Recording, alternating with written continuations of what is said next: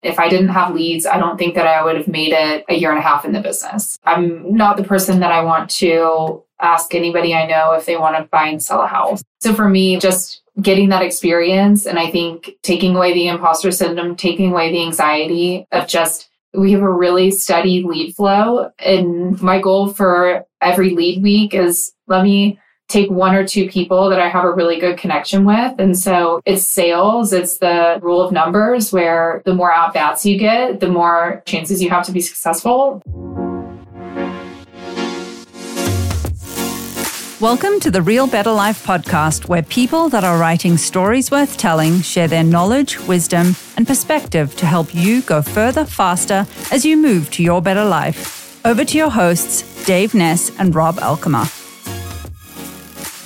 Welcome back to the Real Better Life podcast. Today is episode 13, and we get the privilege of hearing from one of our very own within Thrive Real Estate Group, the one and only Brittany Brennan. And just a little background on Brittany before we jump into the content of today's episode. She started with us a little over 2 years ago, had no background in applicable sales experience or real estate. She was actually an account coordinator for a temp placement organization that connects physicians with healthcare organizations and hospitals all across the U.S. She moved to Denver about a year and a half before launching her real estate career. And today we get to hear a little bit about what's helped her have some of the success that she's experienced so far. In her first year, she did 16 transactions, which is a phenomenal first year for anyone who's new to real estate. She grew that in year two, and in just over 2 years has already done 38 total transactions. And we're going to hear a little bit about how she scaled up so quickly, some of the challenges, as well as some of the highlights of her first couple of years in real estate, and how the career has evolved, what she's learned, and what she's most excited about moving forward. So with no further ado, let's get into today's episode. Brittany Brennan, welcome to the Better Life podcast studio. Glad to have you. Thanks for having me. Right on. Awesome to be here with you guys. Yeah, we're pretty pumped about this. It's going to be a fun interview. So we'll have some fun. We'll dive in. Tell us really quick, just a couple minutes, what was your life and journey? What did it look like going from healthcare staffing over into real estate? Because that has some commonalities, but it also has a lot of differences, particularly coming from a W-2, which tends to have a little bit more security and predictability and continuity. Mm-hmm. And then stepping into real estate, which is eat what you kill and 1099 and pretty highly entrepreneurial. And so I bet there's a lot of people on the listening right now that are probably either thinking about getting into real estate, which they're probably in a W-2 type of position, most are, or they just did, and they're wondering, what the hell did I just do? That's what we want to dive into today, and maybe normalize some of that experience so that listeners pick up on some of the struggles and frictions that you went through as well. Yeah, absolutely. So I started my career out of college in private healthcare at a cancer hospital.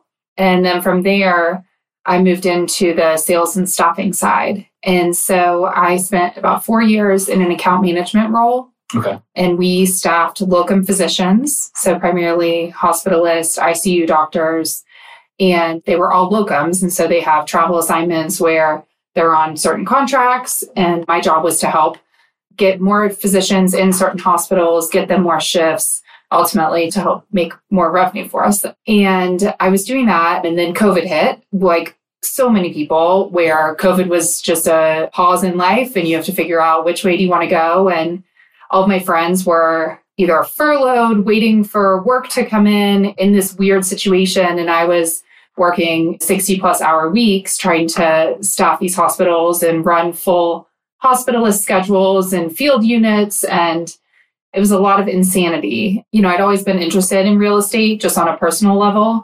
I didn't want to make the jump leaving, a steady paycheck, but I was in a position where I was just really unhappy in my current role. And I couldn't really see a lot of longevity and light at the end of the tunnel. Yeah.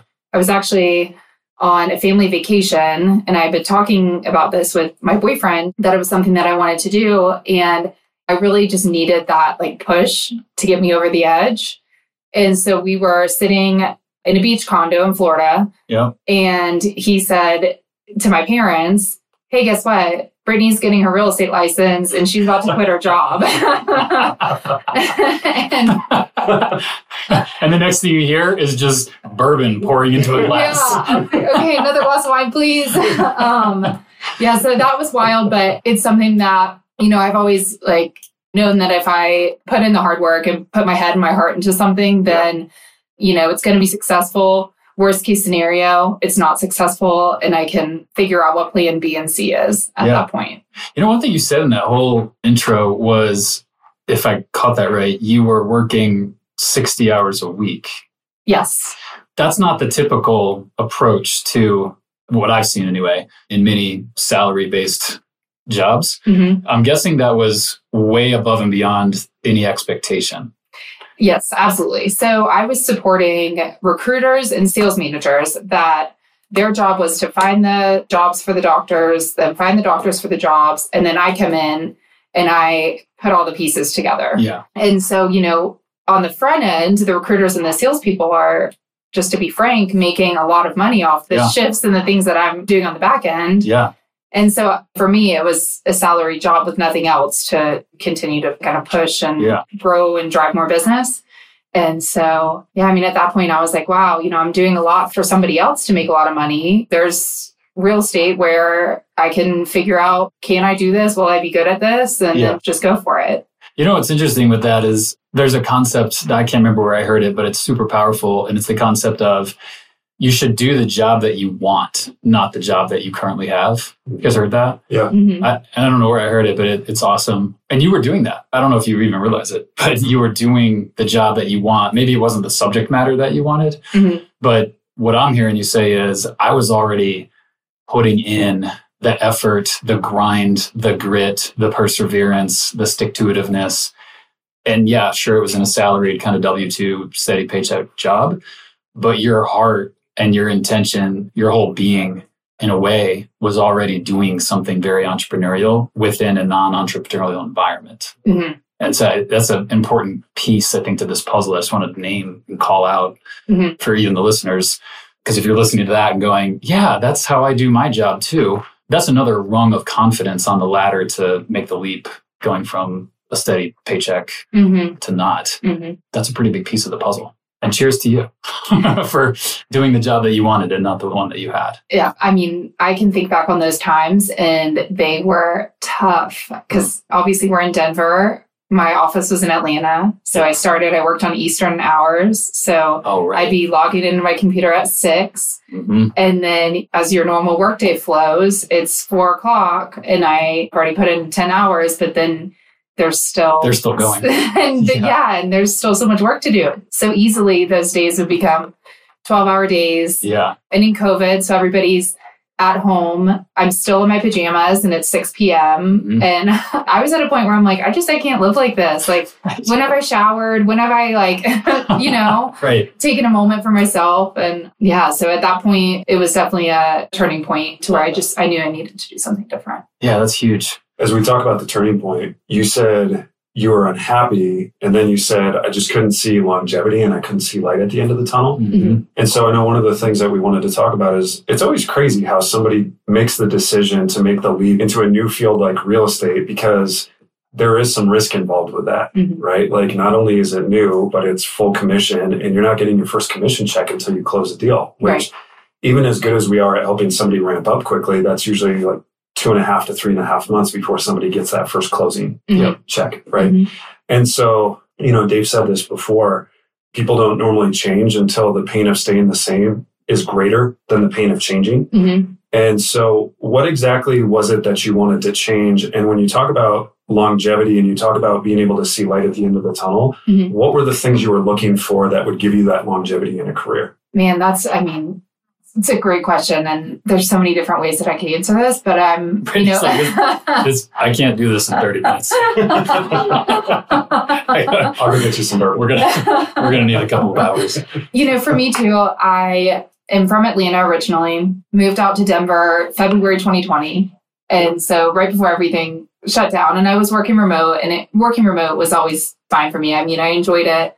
I felt like I had to work harder than I even did in the office because not a lot of people worked remote at that time. Right. And so felt like I always had to be proving myself that I was available, accessible, working harder than I was even in the office. And so during those weeks of 60 plus hours, I felt like I hadn't really even gotten a chance to get a feel of Denver, get out and enjoy Colorado. So moving into real estate, it seems like a pretty cool way to have a very, very deep immersion in what is Denver, what are the neighborhoods, and learn quickly and kind of learn on the fly a little bit. And so I think longevity speaking, I just wanted to do something where, I felt like I was going to be happy, going to be able to meet new people, connect with new people.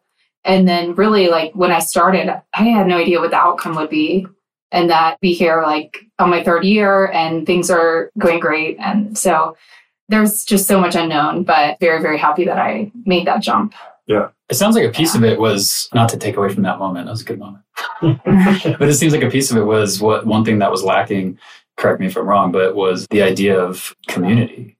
100%. Like not the general community of Denver, but like literally relationship, face-to-face, human beings kind of, shaking hands and hugging and laughing. And even just getting to know people that were outside of our like duplex that we lived in, because those are the people we quarantined with. Right. That was all we knew for a little while. And I knew that Denver had so much more to offer. And so just let's jump in and see what happens. That's so good. It's funny, we talk about fast stacking your database at Thrive.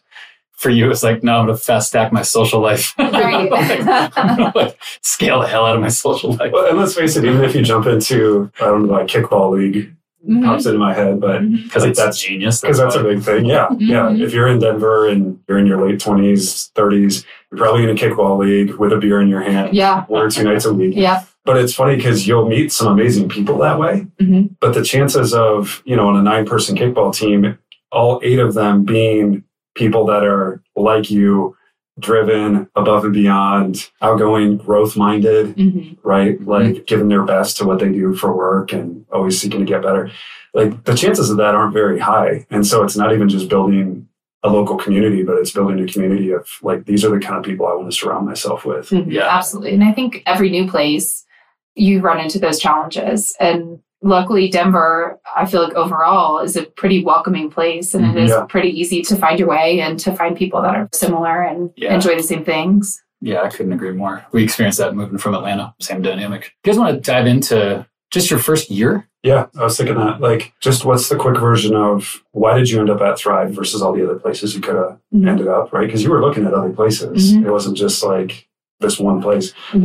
Why did you end up at Thrive? And then, talk about the highlights and the challenges of your first year. And what was that like getting ramped up? And what was your first year, just for the listeners, like the dates? Yes. Rough dates. May 2021 is when I first got my license. I think I officially started with Thrive beginning of July.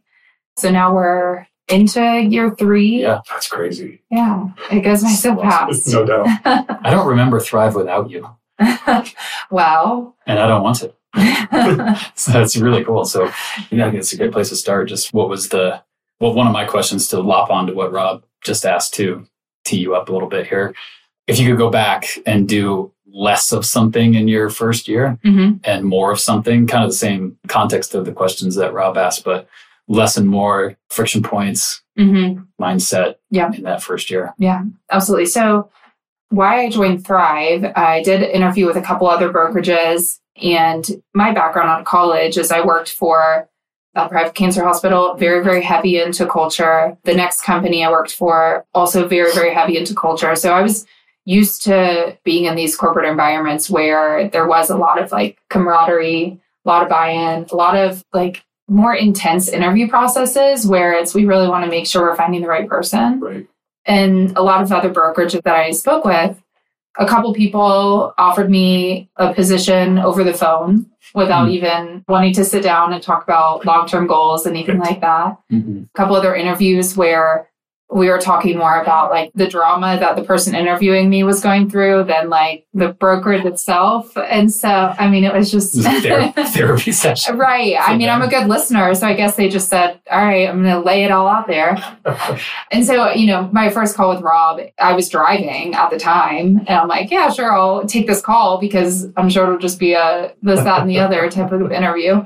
The questions, I just was like taken aback where it's, wow, okay, let me actually do a little bit of self-reflection and see really what are areas where I think I'm strong at, where are my weaknesses, all of those things. And how did I get there? And just how like past experiences, like I told you in high school, I played lacrosse. Yep. In like my senior year, I sat the bench the entire year. Yep. And I went to my parents and I was like, I really just want to quit. I'm like, why am I doing this? Why am I still here? And my dad, I think, told me that he had the same position of sitting the bench when he played football 40 years ago. Mm. He was like, you just have to stick it out and you made a commitment. You have to stick with it. And that said a lot about you that A, you didn't quit, but then B, if I'm remembering correctly, we talked about how once you decided like, all right, I'm going to stick this out, it was, well, even if I'm on the bench, I can still contribute by being the best teammate that I can be. And I was like, I don't know you that well yet, but I want you on our team. Yeah. Right. Because those are the kind of qualities that we look for. Mm-hmm. Yeah. Oh, yeah. And I'm stubborn and I don't like to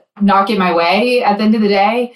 And so, it was definitely one of those experiences where I'm like, all right, just have to work through the pain and suffering during this time and get through it. And so I'm happy I did it. And now 20 years later, I'm still thinking about that one. So such a good one. Yeah. So then when I did decide to join Thrive, obviously lead flow was a big thing for me since I had only lived in Denver for a little over a year and only knew maybe 24 people within the city. Yep. And so that was a big thing that attracted me to the group. And another thing was just having this like senior leadership that has over 20 years of experience in the business and people that are willing to take all of their experience and really bring it down to a training course that was like 3 weeks that I felt like I had years of experience just from a very, very short period of time. Yeah. And when you think back to that first year, for the people that are just getting started or have already started or thinking about getting started, if you could rewind the clock and go, I would have done more of this and I would have done less of that. And it could be practical, tactical. It could also be mental. I know a lot of times we just get in our minds, we just spin in our heads. So what would you, if you could go back, what would you do more of and less of? I would say I would have, so I took on a lot of leads very, very quickly to the point where it felt like I was just running nonstop.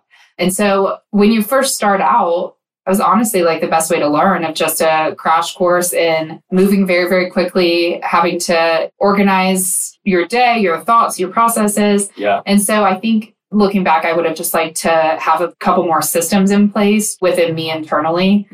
And that's something that I still struggle with because I'm like, well, I know that I have to do this, this, and this, but I think just having the repetitiveness of having a structure to my day is where one thing that I always think about where I do a little better. But do you think that's rooted in just that entrepreneurial, like, I'm not going to look in the pool, I'm just going to jump? And you take on a bunch of leads, which of course is a great way to get started. Lots of reps, lots of people, lots of conversations. We like to say we bend time at Thrive because you have the amount of conversations in 1 month that usually a typical real estate agent launching into their career might take a year to have just the conversations. But there's an underbelly to that. What you're saying is that, that can look really compelling and cool, but underneath it can get to be way too much for you mentally, psychologically, and emotionally. And then also it doesn't necessarily set up a great environment. In fact, it does not set up a great environment to serve those people well and to actually like be slower and methodical and realize this is a marathon, I'm going to get there. It's going to be great. Is the cause of that kind of that entrepreneurial, like, let's go. Let's do this. Honestly. And I think a lot of it too is you have to figure out, how am I going to take everything that I've learned and make it my own and make it feel genuine and make it come from an authentic place? And so in the beginning, a lot of that I was still trying to figure out, how do I want to handle a new buyer and trying to prove my value, trying to establish that relationship very quickly versus like now in the market, I think I have all of that down where it's just comes second nature. But that's a really compelling concept that I just wrote it down, the authenticity, which can't be taught. Mm-hmm. You know what I mean? It comes with time. It comes with knowledge. A lot of times knowledge of houses, knowledge of the contract process, knowledge of the technology, all of that can increase authenticity because you're no longer having to think about how you're interacting with somebody. It just kind of flows naturally. But that piece can't be taught. Instead, it's you return to authenticity. You were already an authentic, genuine person. Otherwise, you wouldn't have been hired, and you probably wouldn't have been attracted to our culture either. So that was already there. But do you feel like, am I saying that right? That you almost have to get away from, you don't have to, but most people go through a transition where they're figuring out how to show up authentically, genuinely, and wholly themselves. And sometimes there's a gap there because your mind is so focused on the scripts or the technology or the process or the legal or what I can and can't say. And or just the questions that a buyer may throw at you about anything. No right, exactly. And so it's about like obviously coming in and being confident. And for me, it's always knowing as much as I can. But a lot of times you don't gain that until you have the experience and you have the stories and you've seen these challenges firsthand of water leaks at a final walkthrough and like just anything and everything. And so I think in the beginning, a lot of it is doing everything that you can up front, but there's just a lot to learn. Yeah. And so I think that's with every job too. And so a lot of times you don't want to be too hard on yourself because you're in a new industry, you're in a new environment, you're figuring things out. So my first year, I think I had like so much anxiety about everything for the first 6, 7, 8 transactions. Wasn't like one and done. I feel confident moving into the next one. It was definitely over time. And so I would say those first 6 months was, how do I do this? What's going to come back on this inspection? What kind of obstacles are we going to see? It's interesting. I was just going to ask you, how long did it take till you started to feel like you turned that corner and went, oh, I'm actually pretty good at this, right? Because there's a period of time at the beginning for everyone where you're pretty sure you're not good at it. You have a little bit of imposter syndrome. You're praying to God they didn't go on Zillow and look at how many transactions you've done because you don't want to have to tackle that objection. So it must be a tech glitch. So was it about 6 to 8 transactions? For me, it was about 6 to 8. And that came as of December 2021. Okay. Yes. What were some of the highlights from that first year? So many of those, the relationships and like just the like gratitude I have for people that did trust me at that period of time. Yeah. That was definitely a highlight. And then my David McElfresh helped walk me through so many of those transactions too. And so that's definitely a huge just thank you to him for all of that. Yeah. The support piece, like you mentioned the word anxiety. Anytime I hear that, for some reason, it's super palpable where I'm like, oh man, that's a very powerful word. And I think it's extremely descriptive of what everyone probably thinks and feels in their first 6 transactions. Quick side note, I was doing a training yesterday and I was reflecting back to my very first closing and I had no idea, none, how I would get paid. It was a deal done in escrow, which means, you don't get paid at the table, it's later. And I walked out going, I think this whole thing was a scam. I don't know. Like, there's no money. And then I had to figure it out later that, this is how it works with her. So it's a very, very anxiety driven moment. Like, oh my God, did I just do all that for nothing? Like, right. What the hell? Yeah. The mic drop moment for me is when you said the authenticity piece, because when authenticity shows up, there's no anxiety in that. Those two things can't coexist. When you're fully yourself, genuine and authentic and very grounded, you said 6 to 8 transactions. I'm assuming a lot of that anxiety, maybe not all of it, but a lot of it probably went down. Yes. Reduced. Yes. Which then probably made you even show up even more authentically. And the funny thing is, human beings are wired in such a way that people want to do business with authentic, genuine people. That's the truth. So that's a mic drop moment for sure for the listeners. Would you say then that the game for new people stepping into real estate is to return, as it were, to authenticity and your authentic self as quickly as possible? Yes, absolutely. Which inherent in that is you're going to go through a phase where it doesn't feel authentic.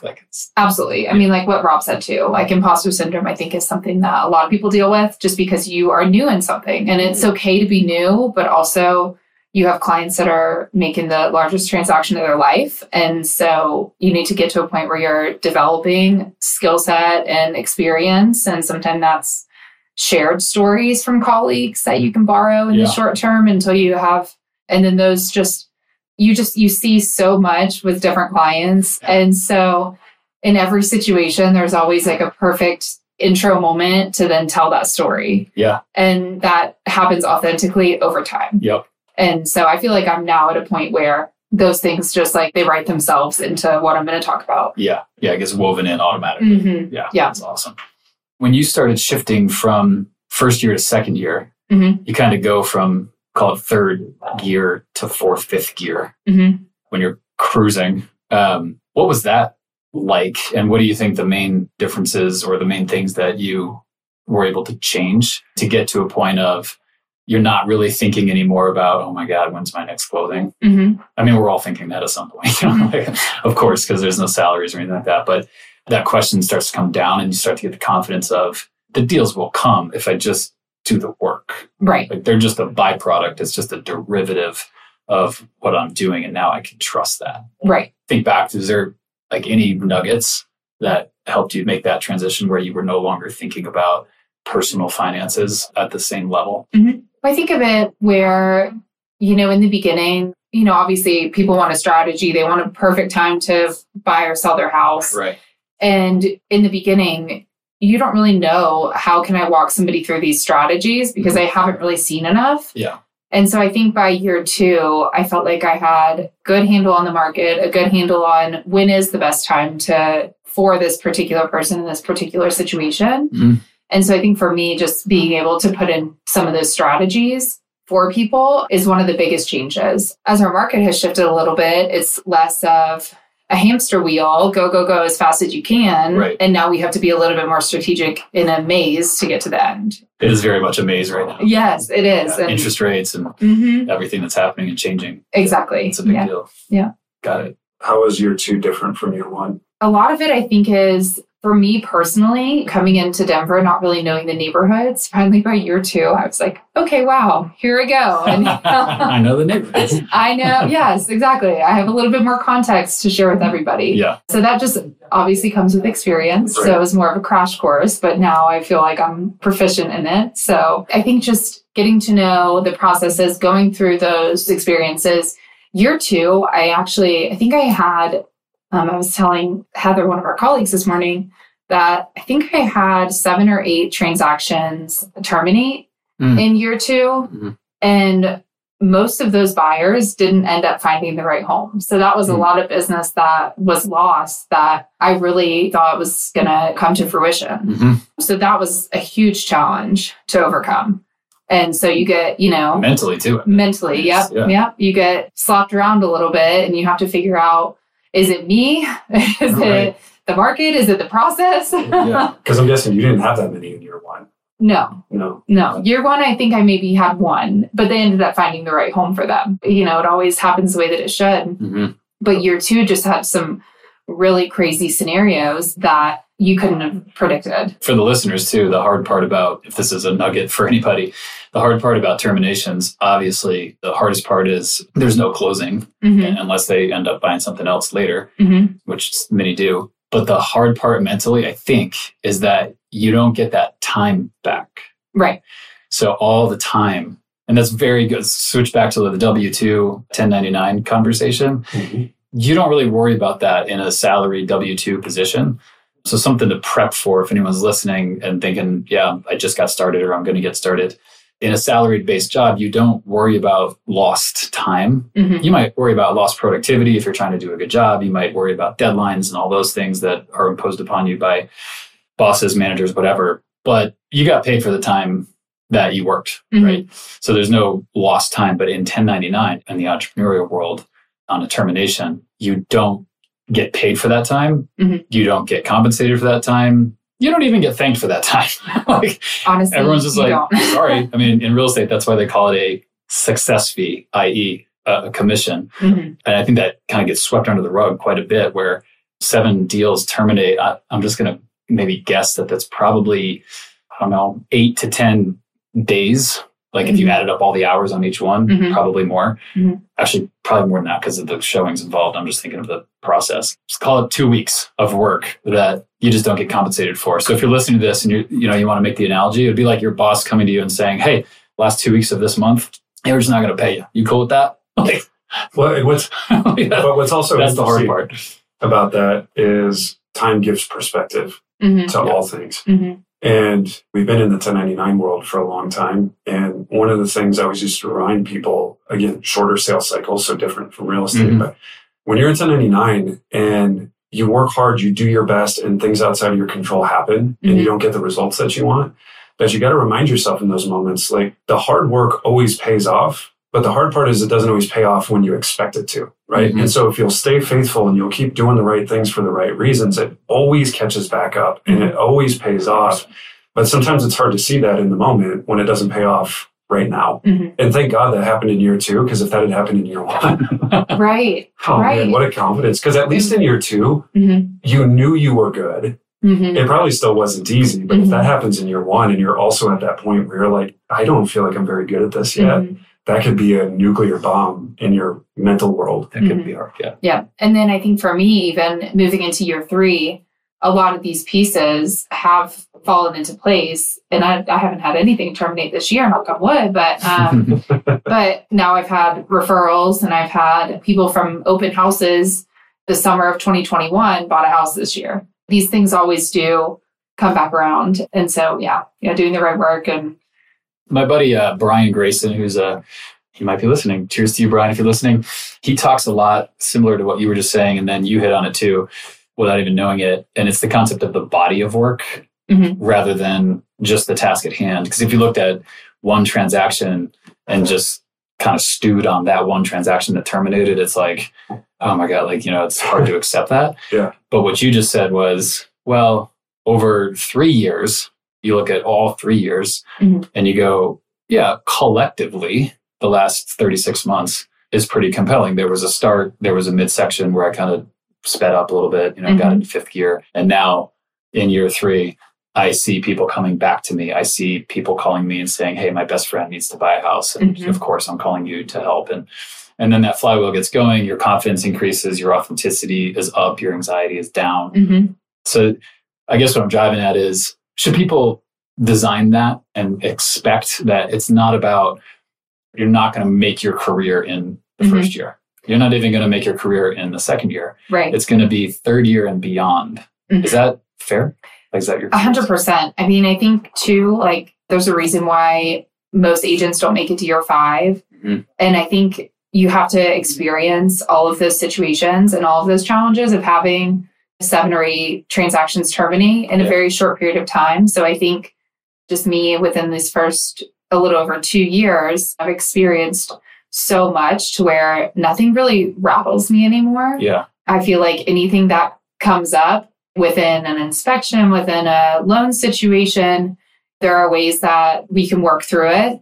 At the end of the day, if we can't work through it, then it is what it is and it's not meant to be. And so we just keep on moving. And I think that it really took until this year to feel like I'm not really anxious about these situations that can happen, because anything can happen. And I feel like I did see so much within a short period of time that it is what it is. Bring it on and we'll figure out a solution for it. What's great about that too is I sense you probably saying without saying it, hey, I don't know every possible scenario that can come up in real estate, but I do know emotionally and psychologically and relationally with clients how to navigate anything that comes up. In other words, there's all sorts of weird stuff 20 years in for me, and I still hear stuff and I'm like, what? I've never been down that road before. I never experienced that. Never had that happen. Right. You seem to maybe have turned the corner right around year 3 in the sense of, no, I don't know technically every possible scenario, unknowable. But I do know psychologically, emotionally, and relationally with a client what my role is, what they probably need. I don't have all the answers, but I do have a roadmap, a mental roadmap, an emotional and relational roadmap on how this should be handled. Is that fair to say? Yeah, I love that, because that's probably what gives you the confidence to go, let's go to work and see what happens. 100%. And you just, within, one thing I really love about real estate is you never know what could come up in that next day. There are so many times where it's, okay, I'm just having a normal day, and all of a sudden you have a listing appointment to sell a X number of dollar house. And so it's like, okay, cool. Well, here's another opportunity, and then let's see what happens. Or you never know when you're going to get referral that's like, hey, oh my gosh, I have to buy tomorrow. Can you help me? Sure. Yeah. Like you just, exactly. Yeah. So I think it's like the opposite of Groundhog Day.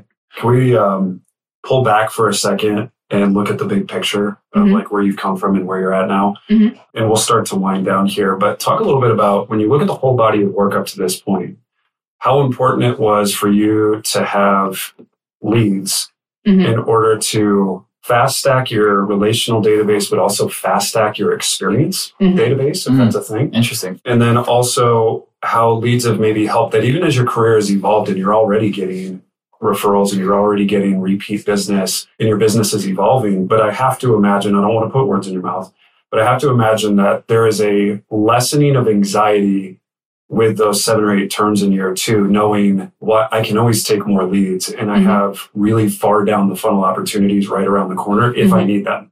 Right. And so just talk about what leads has meant to you. And then also one thing I want to touch on within that, if you can speak to this, I watched from a distance how you did a great job living lightly, which is our 3rd core value, in your 1st and 2nd years where you traveled a good amount and you created time off for yourself, but you still did an above average amount of transactions and volume. And when I talk to people about... By the way, above average at Thrive blew the industry out of the water. Yeah. Important distinction. Exactly. And so I often tell people when they're looking at Thrive, like, because we don't work with anybody part-time, we only work with full-time advisors, because we're so good at leads, particularly inbound leads, you have a full pipeline all the time. The volume is turned up to 10. There's a lot of intensity. There's a lot of accountability. Yeah, there's a lot of support, but there's a lot expected of you as well. And probably one of the biggest challenges is to live lightly in the midst of striving for excellence and really challenging and pushing yourself. And I feel like you did a really good job navigating that during your first couple of years. And so can you talk about both of those things together, just what leads meant to you and how those helped, and then also how you balanced not letting the chaos and urgency of leads just completely take over your life? Absolutely. For me to be completely transparent, if I didn't have leads, I don't think that I would have made it a year and a half in the business because I'm not the person that I want to ask anybody I know if they want to buy and sell a house. I don't want to door knock cocktail hour and pass out your business. Right, exactly. Yeah. I'm like, make sure, save me in your phone for whenever you need it, you know.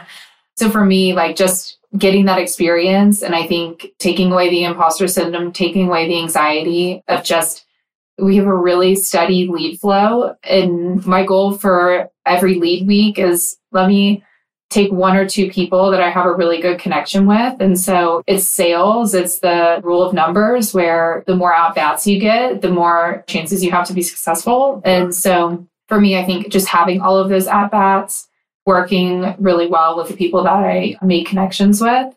And then, you know, ultimately helping them to achieve their goals and continuing to have that lead flow where right now I don't want an exponential number of leads, but I do want some consistency. So that way I can have a little bit more like trackable business where I know if I have 6 leads this week, 1 or 2 I would love to make a connection with, and then that'll help sustain my business down the road. Yeah. And what's funny is even as you've taken less leads, as your career's progressed, I'd have to go double check this, but I'm pretty sure off the top of my head, I want to say across the board, I think you have the best lead metrics of probably anybody in the organization in terms of like your appointment set to appointment met to showing homes to writing offers to raw conversion to transfer rates, like just across the board. I don't think there's anybody that as a whole can touch you in all of those categories. Like they're phenomenal. And so it's not even that you dialed back and got complacent. It's like you dialed back, but you maintain the same level of execution and the same level of integrity with your set. Like you're stewarding the leads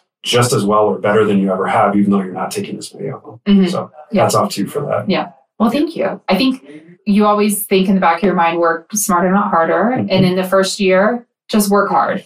Work hard. Just do it. Get gritty. Meet everybody. Take the chances. Don't worry about work-life balance. I mean, honestly, just go for it. Yeah. By the end of year 2 into year 3, that was when I said, okay, maybe I can set a few more boundaries for myself. Maybe I can. Well, it becomes more methodical. Exactly. It becomes more mappable, more predictable. Where like just a second ago, you were saying, yeah, if I take 6 leads and get really good connected with 2 or 3, I'm good. You're unconsciously very competent at that because you know that that's going to end up leading to the goals that you've set forth for yourself. You're like, I'm good with that. So let's make that happen. And it shows up in the metrics. Yeah. It's awesome. Well, if I can ask one more question before we wrap up, what are you most excited about next? To be honest, a lot of it is the unknown of like, where are we going to go from here and how are things going to progress and shake out? And it's exciting. And I've got some big goals and hopefully I'll achieve them in one more quarter that we have this year. And so we'll see. It's just about, continuing to be strategic, finally setting a little bit more boundaries for myself where I have my phone on Do Not Disturb from 8 to 8. It's been a ride, but it goes by so fast. Yeah. I think we're all cut from the same cloth with the unknown. We all get pretty fired up about the unknown, marching into the next day. And nobody knows what's going to happen in the future. We all have our plans. We've got our personal business plans as well as the company's business plans. And you've been such a big part of it up until now. And even the listeners don't know, but you're in the mentor program, which we're super pumped about for that. And then how that scales and grows in different roles and different opportunities within the organization going forward is super fun to think about. So I'm glad you brought that up. Yeah, absolutely. Thank you so much for being here. You've been awesome. Awesome. I've got 2 pages of notes in front of me too. So I'm probably going to do some trainings on some of the stuff that you just shared. I have 1 page because I write smaller than you. That's like size 8 font. That is awesome. Well, thanks for listening, everybody. This has been another podcast episode on the Better Life podcast and hope you enjoyed it.